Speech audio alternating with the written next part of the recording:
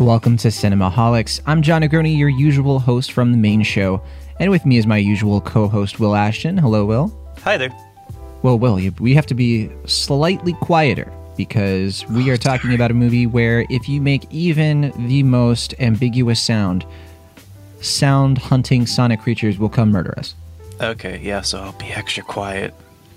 I figured you already knew that because Sure. This is part 2. That's right, we're talking about A Quiet Place Part 2, a movie that was supposed to come out last March and is now coming out this week in theaters, only in theaters, from Paramount. Will Ashton, we're going to talk about this movie. We're going to discuss, yes, this is John Krasinski's sequel to the first one. We should start, though, with some setting. This is a direct sequel. A Quiet Place, you and I talked about this film, I believe, with Maverick Hines back in 2018. Yeah, there was a guest, too. I forget who it was, but there were 4 people on that podcast, I remember. That's right. And I remember really liking this movie. I remember having a great time at the movie theater. For me, it made a lot of sense that they kind of waited for part 2 to come to theaters instead of putting it out on video on demand or premium video on demand. To be clear, they had the world premiere of this movie on March 8th, 2020, and then the pandemic really just happened like that same week. And I remember John Krasinski even put out a tweet and was like, you know what, this is a movie that should be in theaters, so we're going to delay it. And they delayed it like a whole year. So here it is. It's finally out in release, and it's following up a pretty big box office success, which was the first movie from 3 years ago now. And I think we both liked that movie quite a bit, right? Yeah, I liked it a good bit. I rewatched it prior to this one, and it's a little bit easier to poke holes when you've seen it the first time, but especially seeing it in theaters, I think it really just became a memorable and worthwhile experience. It's also, just super tight. Like, I think it's like exactly 90 minutes long, and it moves like a bullet train. Like, it's a really well-paced film. I remember that as well, and yeah, it was a good time. Yeah, remember the logical inconsistencies, a lot of those plot contrivances, they're definitely more apparent thinking about both of these films afterward. Sure. But that's the thing, is like when you're in the theater and you're watching them, hopefully you're not thinking about those things as much. Yeah. And that's certainly been my experience both times. We both saw this in a theater, which is great to see. We're both vaccinated. We're both feeling pretty safe and healthy in this kind of new world we're kind of carving out this summer. But let's talk about part 2 of this movie. It picks up right after part 1. And to be clear, this is a horror survival movie. Yeah, no, I was just going to say, it also is kind of fitting that they chose to release the movie now, because there is kind of like a meta-narrative of the characters are kind of going out into a world that they are familiar with but don't really understand, and people who are going to the movies are kind of in a similar position right now, oddly enough. So that kind of unintentionally became a parallel. Would you agree? Sure, yeah. I mean, I was going to get to that. Sure, okay. Sorry, We're talking about like the setup. The gun, yeah. Jump at the gun, but that's the thing. You're trying to make this conversation as tight as the movie, because like the first movie, it is only about an hour and a half. This one is 97 minutes, and some of that extra time comes in the form of an intro prologue that happens in the very beginning of the film. And a lot of people have said multiple things about this scene. It's like a prologue in the sense that it's taking you through almost in real time the first 10-15 minutes of this creature invasion. I think they're supposed to be aliens. It's never made incredibly clear. Yeah, because they show that spaceship crawling. I don't know if that's supposed to be just a general plane or their spaceship, but yeah, I always assume they're aliens. I assume they were aliens as well. Yeah. And we won't get into detail of like what that intro prologue sort of is telling us, but the gist of it is that we see this family kind of in the real world, like kind of in the before times, and it's kind of an excuse for us to hang out with John Krasinski again, his character in this movie. Now, of course, we're going to have to spoil things that happened in A Quiet Place Part 1, so there is that warning. But yes, in A Quiet Place, the first movie, we of course see John Krasinski pass away. His character, of course, dies in that movie. He's the father figure who's kind of keeping everything together, and that movie ends with the family kind of being on their own, ostensibly. And part 2 opens up with him back in the cast, and we are also introduced to another character who is played by Cillian Murphy, who we might see later in the sequel. What did you think of the intro prologue before we get into the actual movie? They feel like such separate things. I kind of want to get your read on that part of it first. Yeah, I thought it was going to kind of bug me for that reason, because it kind of felt like it was going to be a bit of a prologue, like almost an excuse to put John Krasinski back in front of the camera. But I feel like the opening was probably my favorite scene in the film. Granted, it takes a lot from War of the Worlds, Steven Spielberg's War of the Worlds, and just in terms of like how it builds up suspense and just the kind of like general like ground level sense of not knowing what's happening, and just general sense of like chaos in the streets and stuff like that. But I thought it was pretty well done and pretty appropriately tense, so I was a fan of that sequence. There is a scene involving like a bus, for example, that's like coming Sure. down the street. I mean, it's just great. Oh yeah, that was filmmaking. also trying to rip off a little bit of a Quran, I guess, because they were doing like the Children of Men thing there with like the spinning camera in the car and stuff. But A little bit, yeah. It's kind of easy, kind of easy to go there. I definitely think that War of the Worlds is a good comparison point for this movie, and I think that as I was watching this intro, I was having that thought of like, what is this really supposed to be adding? And I was hoping that it wasn't going to go into a problem that I actually think the movie doesn't trip up in, but we might get into that later, which is the typical, like the sequelitis, however you say that, where it feels like everything has to be explained. I mean, we have to have like an origin, or we have to have like a reason for these creatures. The first movie leaves all of that out. First movie is just sort of like, they're here. They can do this thing where they can hear from hundreds of miles away, and you have to be completely silent all the time in order to survive.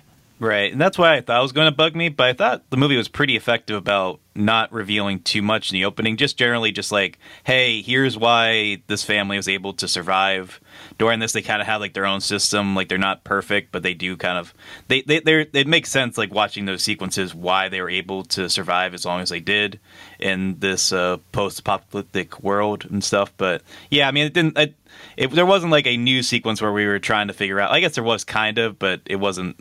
It didn't feel as over-explaining as you were suggesting. Like in the first movie, this is directed and written by John Krasinski himself. The characters and I think part of like this world are sort of developed by Brian Woods and Scott Beck. And as I mentioned before, this picks up right after part one. In the first movie, we sort of end it with the Abbott family, with Emily Blunt returning as the mother character, Evelyn, and the two children. They're both kind of like in their teen years, sort of. Noah Jupe is the younger one, and then Millicent Simmons is the eldest child. Yeah. And she is deaf, and she figures out, with the aid of her family, that her hearing aids on the right frequency and used with an amplifier can actually create an opening to take out these creatures. So that's how the first movie ends, is with them being able to exploit this weakness. And it's considered a huge breakthrough, because up until this point, seemingly no one has figured out a way to reliably take out these creatures. They're too fast, they're too bulletproof, they're pretty resistant to fire and other types of things. So the fact that they were able to find any sort of way to handle these creatures long enough to survive is treated as a big reveal. And so this movie opens in kind of an interesting way, where it's the morning after those terrible events. Their father, played by John Krasinski, is now gone, and they're leaving their sort of desolate farm, which has been torn to shreds, to find refuge somewhere else. There are a few moments in the first film that allude to when they light the fires atop the grain mill. They see that there are other camps or other human beings who are finding ways to survive. And so that's how this movie begins. They set out, especially now that Emily Blunt's character, Evelyn, has a baby, and they need help. They need resources. They need a place to take refuge. And so they go in search of that. And from there, the movie is a bit more sprawling this time around. It's a bigger setting. We see the characters kind of separate, actually, here and there. But I think very similar to the first film, it's a very tight sequel. It's a very action-packed movie that relies a lot on a technique that Krasinski really likes, which is intercutting two very distinct set pieces and finding interesting ways to edit them with each other so that the tension just feels doubled, even though you're following two very different sequences. And it reminds me a lot of the type of filmmaking we see from Christopher Nolan. I'm sure that Krasinski is taking a lot of inspiration from him there. And yeah, I think this movie delivers in very much the same way as part one. But what do you think, Will? Ultimately, I do think it's a solid sequel. I think in some ways it's better than the first movie, and a few other ways it's worse. Primarily, as you were suggesting, I think there is the danger of, like, when we explore more into the world, are we kind of taking away from what made the original film interesting, or a little bit tighter as terms of its being like an allegory or metaphor for parenthood. I do appreciate that this film, it is adding to that. It's exploring the idea of, like, I don't know if it's a spoiler to say this at all, but just the idea of, like, the first movie is just the general dangers of parenting and, like, parents kind of learning to, like, walk into a world where, like, seemingly everything can be a huge danger or risk. In this film, it's more about, like, acceptance that kids kind of have to find their own path. You're suggesting now that they're, like, becoming teenagers, just kind of learning to entrust that they have some independence, or that they can handle their own kind of perils in the world while also, you know, being there when you need to. And I don't think the metaphor is quite as neat and tidy as it was in the first film, but I do appreciate, like you said, that John Krasinski is allowing himself to be a little bit more nuanced, like expand the world, but he's not overdoing it. Like he is still keeping it pretty contained to, like, a few different set pieces and a few central characters. Like, it does feel like a pretty competent film from a directorial standpoint. However, I do feel like his screenwriting is still his weakest of, like, as terms of him being like an actor, writer, director. I still think screenwriting is probably the weakest job for him. Not that he's necessarily bad at it. I think he is pretty good about being restrained in terms of his narrative and recognizing his strengths and what he wants to tell with these stories. But at the same time, I do feel like the characters themselves aren't as fleshed out, at least some of them, because I do think Millicent, or what's her name? Is it Millicent Simmons? That's right, Millicent Simmons. Yeah, I think she's really given a lot of great showcases here, and I do think Noah Jupe is given a little bit more to do, and I appreciate that. But I still feel like Emily Blunt is still often short-sighted here. Like, I was hoping this movie would finally give us a little bit more with her, especially now that she's, like, kind of the lead, and I still feel like I don't really have a good read on her character outside of the circumstances of the film. Like, it just feels like she's kind of just there to service the narrative in both films, and that's disappointing because I do think she clearly is, you know, emotionally invested in these films. I think she does give a generally pretty good performance, but it just feels like Krasinski isn't really giving her as much to do, which is so strange because, you know, it's his wife or his partner in real life. So I always find that to be a bit odd, but yeah, I think generally this is a decent follow-up. I do think Krasinski is improving in some ways as a filmmaker, and I do think generally what works in the first film is seen in this film.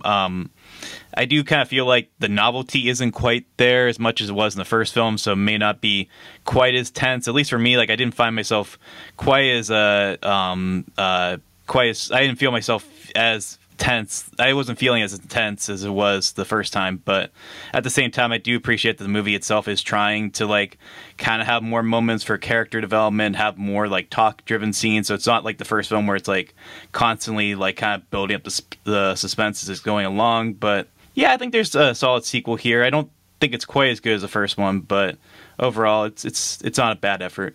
I think this movie, because it knows that it's kind of reaching its audience in a different environment here. I think that it's making a lot of these choices that are pretty intentional. I think sidelining Emily Blunt's character, it is unfortunate. I think, like, she has her moments in this movie, to be totally clear. Like, she gets to do pretty interesting. She has her own action set pieces. It's not like she's not in the movie. Yeah, I'm not saying that. In terms of the movie's, like, thematic weight, I think it does kind of push her to the side a little bit as being a little bit less crucial to the plot. And I think it's all very much because Krasinski wants part two to be, as you were alluding to be about the kids and about the kids kind of stepping up and being able to take care of themselves in this intense world. And I think that, yeah, you're right that, yeah, the gimmick is worn off, and I think that was going to happen no matter what. Like, it just, the novelty's worn off. It can't be as tense. But what I do like is that to make up for it, the Krasinski, I think he found a way to make this a little bit more relentless. That first movie has a lot of quiet moments. There's not a ton of dialogue in that movie. There's certainly a lot of interaction. There's a lot of communication, but there aren't a lot of moments where like characters are really sitting down and having, like, really deep heart to hearts. And in this one, there's a little bit more of that, I thought. And I think that those heart-to-hearts are probably probably put together in a more organized fashion, because I think that breaking this family apart for a lot of this film is really helpful, because it helps the metaphor of specifically Millicent Simmons' character kind of going out into the world and having to sort of see what she's made of, right? And that it's not going to go perfectly. They're not treating her like a superhero character or anything like that, which I appreciated. They're actually like making sure to set out this world is extremely dangerous, and you do need other people. You do need friends and allies. And I think that this movie avoided a big issue that I was dreading. As I was watching this. So Cillian Murphy gets introduced partway through this movie. We sort of see his character in the intro prologue. And when he first comes on, I'm just like, oh, shoot, are they really just putting him in this movie because the dad died in the first movie, and so they have to have this sort of like surrogate father kind of thing? And it's like, you can't have the family function without this kind of person. And that was starting to be like, oh, I hope that's not where this movie goes. And fortunately, I don't think it does. I think it relies more on using him as a surrogate for humanity, trying to find some redemption in this world, trying to find some hope in the hopelessness. And I think that this movie, where it trips up a lot, is in some of the character arcs. I think like Noah Jupe's character arc is like all payoff, no setup, personally.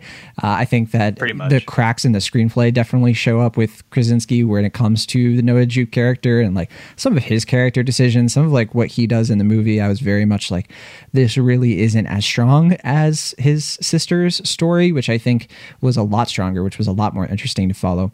And I also thought that he put a lot of care and attention into Cillian Murphy's character and what he goes through in this movie. And so all that stuff really worked for me. But, kind of similar to you, it's definitely not a movie that is going to, I think, probably hold up perfectly. Every time that you rewatch it, I'm sure it's going to be one of those movies we rewatch and be like, yeah, that was a strange decision there. But I do appreciate where they made good decisions in this movie, like keeping this world contained, not doing the typical sequel thing where the monsters have to be bigger and badder, like the Jurassic World problem, Jurassic Park problem, where, well, we can't just have a T-Rex this time. Now it has to be a bigger T-Rex. Instead, it's the same dangers, but like there are more layers added to the world that make sense and feel a little inevitable, if that makes sense. Yeah, I mean, it does do a couple sequelitis things that bug me. For instance, the movie itself, it takes place more in the daytime, so we see the monsters more often, which I think it was sort of inevitable because we saw the monsters fairly often towards the end of the first movie. But I feel like it's less scary knowing what they look like now. I just felt the tension wasn't quite as there. For that reason, a few others, I just don't think, as you're mentioning, because the story is a little bit more layered this time, it's a little bit harder for Krasinski to sustain the tension as he did in the first movie. And likewise, the fact that it does allow itself to have it is a little bit more of like a family drama this time, as opposed to being a more straightforward horror movie in the first movie, as it was like in the first movie. But generally, yeah, I do agree with you. I think the strengths here are pretty apparent. I do think that Krasinski remains a pretty competent filmmaker, and I think he recognizes what people appreciate about the first film. I also think he takes a few notes and he recognizes that like some of the leaden exposition that he had in the first movie is a little less seen here. For instance, those like headlines where it was like, it's sound, and then like that like giant whiteboard that everyone made fun of, where it's just like, what is the weakness and stuff like that. He's a little bit better about not doing stuff like that this time around, which I appreciate. And I think that shows, yeah, I think, and that, that shows like he's growing as a filmmaker, and I think he recognizes what was working and what doesn't. But yeah, not a flawless sequel, but I think ultimately, generally it works more than it doesn't. And I do really appreciate, especially when I was rewatching the first film, I didn't really realize until then how much like sign language really, like how much that movie does rely on ALS, and how it feels ASL, I apologize. And it does feel like pretty seamless in how it is able to do that in a major motion picture in a way that I feel is pretty progressive. Now, I've heard like some kind of criticisms about like how the movie portrays being death, which it's not really like my place to say, but I do think that how the film is able to show the being disabled or having a disability is pretty smart, and I do appreciate that aspect about the film as well. Yeah, I mean, our listeners know I'm deaf. And so watching this movie, I don't know how other people feel about it. You're entitled to feel the way you feel. But for me, watching somebody use their hearing aids to take out alien monsters and using their disability as an advantage, that to me always rings pretty true. You know, that to me feels like they're putting like actual care, and they're listening to Millicent Simmons herself, who's deaf in real life, in terms of like making this character feel like a real person. Because it's tough, you know, it really is tough to portray these things on screen in a way that is inclusive without being, you know, exploitative, right? What I appreciate about her character is that she's not invincible. She makes mistakes. She has her own sort of journey. She has an impact on the world, not despite her disability, but because of it, and aligned with the rest of her entire being. And I personally, I think that they actually handle it pretty well. I'm sure other people have different takes, and they're certainly entitled to that for sure. But yeah, it certainly did not bother me whatsoever. In fact, I think that this is one of the few movies, one of the only like franchise movies really happening that even has this sort of element to it and does it as well as it does. So yeah, I certainly am a fan myself. And there's a big departure for me because when I watched the first Quiet Place, my hearing hadn't fully gone yet, you know? So like I wasn't using hearing aids yet, but I remember watching that movie and being like, you know, knowing that this was going to be my future, that I was going to be needing hearing aids pretty soon. I've obviously got them, and now I have them. So like watching this in a theater 3 years later, hearing aids in tow, and being able to hear a lot of the conversations in this movie a lot better than I otherwise would have. It was a cool experience for me personally. Yeah. And I was just thinking, yeah, so we have this and Coda coming out too. So it's going to be a good year for disability or the deaf community representation in film. So Sound of Metal kind of kicked it off, you know, it's like a wave, a sound wave. Sure. But yeah, I got to say, it's very easy to pick this movie apart. I think for me, one thing I haven't mentioned yet, I do think this movie's third act is like bordering on incomplete. You know, I think that it kind of ends on a whimper. Like, I'm glad that it's as tight as it is and it's not too long, but I did find myself feeling a little underwhelmed. There is a certain, I don't even think it's a twist. There's a plot development involving where these characters need to go that I thought was very strange. It raised a lot of questions, a lot of like, why didn't anyone think of this before? Like, I would have assumed that you could lampshade that with a quick thing of dialogue, but no, I mean, it ends up being the most obvious thing. And yeah, I think that speaks a little bit to your earlier criticism of Krasinski's screenplay. I just think it's missing some world building flair that would have made this world feel like it has a little bit more flavor. I think that's the thing. One of the biggest limitations is that it's such a crowd pleasing franchise blockbuster that its world can feel a little bit sanitized, a little bit unremarkable. And that can be tough for some people, especially if you're a fan of a lot of other dystopian post-apocalypse stories. I mean, just last year we had The Last of Us Part 2, a video game, but a video game that very much is like a movie. And it's such a distinct difference between these two intellectual properties and the way that that world really feels like its own thing with rules that are very distinct. And when you're in that world, you know you're in that world. If you're in A Quiet Place Part 2, it kind of just feels a little bit like so many other movies and shows that we've seen in the genre. So it is sort of missing that, but I can't complain too much because, Will, it's just so nice to see like something like this that's not based on a comic book or a book or anything. It was just like an original idea, and somebody made some pretty satisfying, crowd-pleasing movies out of them. I love to see it. Yeah, and this was the first film, if I recall correctly, that you did see in theaters post-vaccination, right? This was my big return. Yeah. And there was nothing quite like it, because this is the longest I'd ever gone between seeing movies in a theater ever, because like I'd have to go back to the first time I ever watched a movie in a movie theater for it to be over a year. Right, I've been watching movies multiple times per year since I was 5 years old.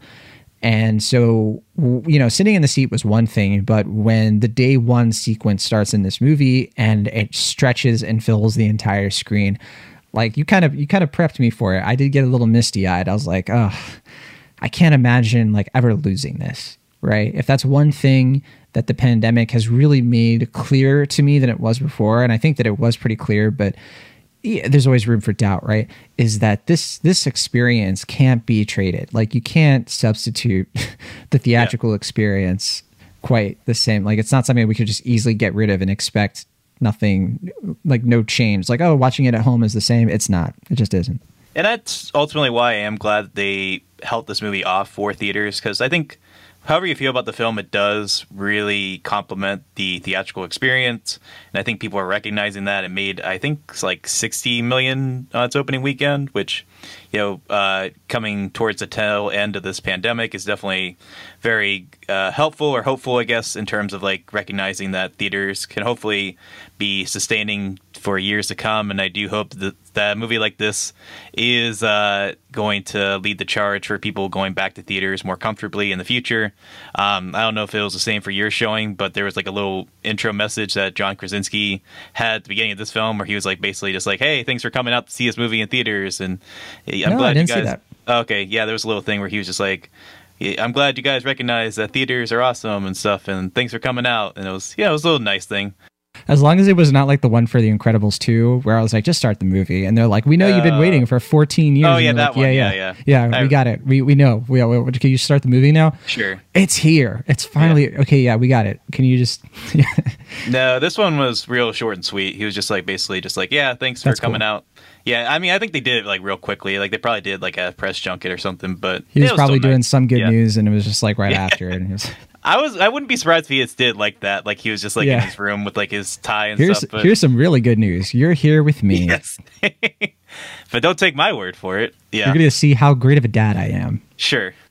Yeah, I mean, there is a little bit of that I did feel as well with this film where it's like he does kind of like make himself like the hero, but that was kind of more from like the last movie, so that didn't bother me as much this time. But I guess it's kind of like his ego kind of going in, but he's directing a movie and starring in and writing it. I guess that's to be expected. Yeah, I think that is spot on. Yeah, so what you were saying, it made $58.5 million over Memorial Day weekend in the United States and Canada, and it made $22 million more than that internationally. So already an $80.5 million worldwide box office, which is definitely a sign that the movies are back. And that's great news for, I think, a lot of people who want to keep watching movies in movie theaters. I'm certainly one of them, especially after watching this movie. A bunch of other stuff we didn't get into. Djimon Hounsou is in this movie as well. But I think we'd have to get into spoilers to kind of talk about that. Scoot McNairy kind of shows up in this movie, which I was surprised to see. Oh yeah. Yeah. But yeah, I think we can agree that it's a solid movie. We of course have our own little quibbles and criticisms. For me, ultimately, I come down on this with a kind of a B. I was kind of between like a low B, solid B. I think like a lot of the other movies I've seen this week, like The Dry, Cruella, I think that, this is another B. It's like all Bs for me this week. And for me, that's a solid recommendation. I think if you like the first one, this is very similar to it. It feels a lot more like a continuation than a sequel trying to really up the ante in artificial ways. And that's the kind of sequel or continuation, that I personally like as a moviegoer. I like that sort of like fleshing out of the world. I'm glad that he didn't take too much from, like, for example, Godfather Part 2. I was really glad that he didn't try to like weave the day one stuff throughout the whole movie. And because, he might be thinking he's Francis Ford Coppola, that would have been probably unfortunate. I think this movie really works for what it's trying to do. And there's only a few compromises you have to deal with, particularly in the third act, which I think certainly has some troublesome screenplay directions. But other than that, I think it's a really, really fine watch for me. So what about you?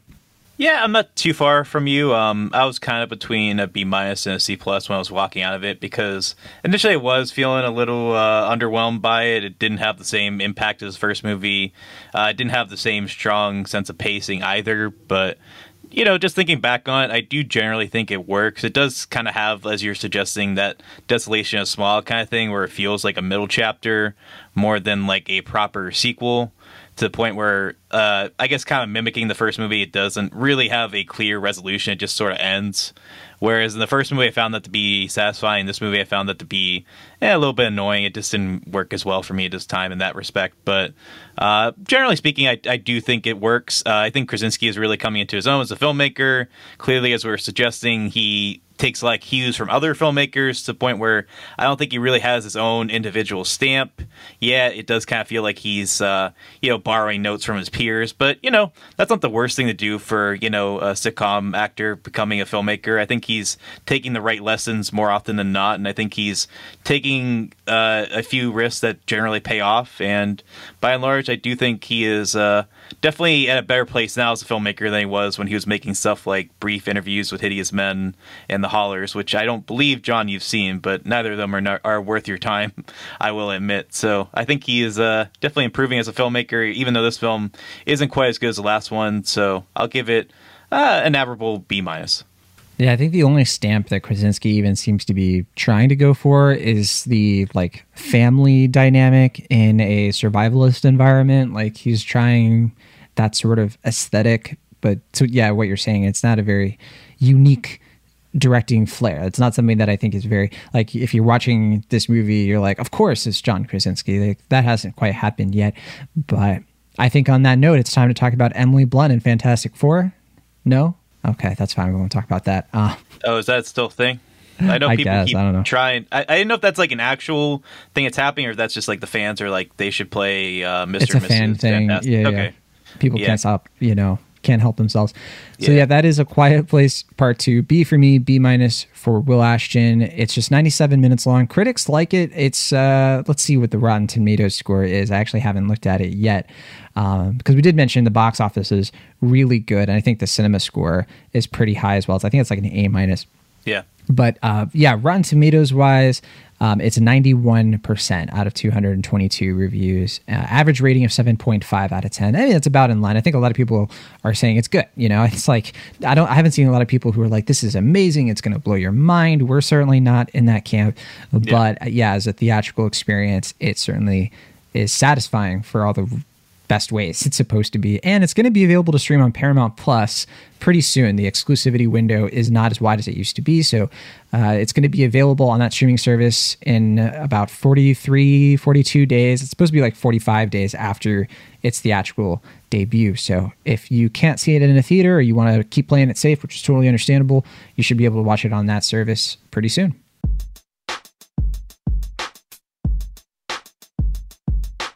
Thank you so much for listening to our show. Be sure to subscribe to Cinemaholics on your favorite podcast app of choice, or find us on YouTube. See you all next time.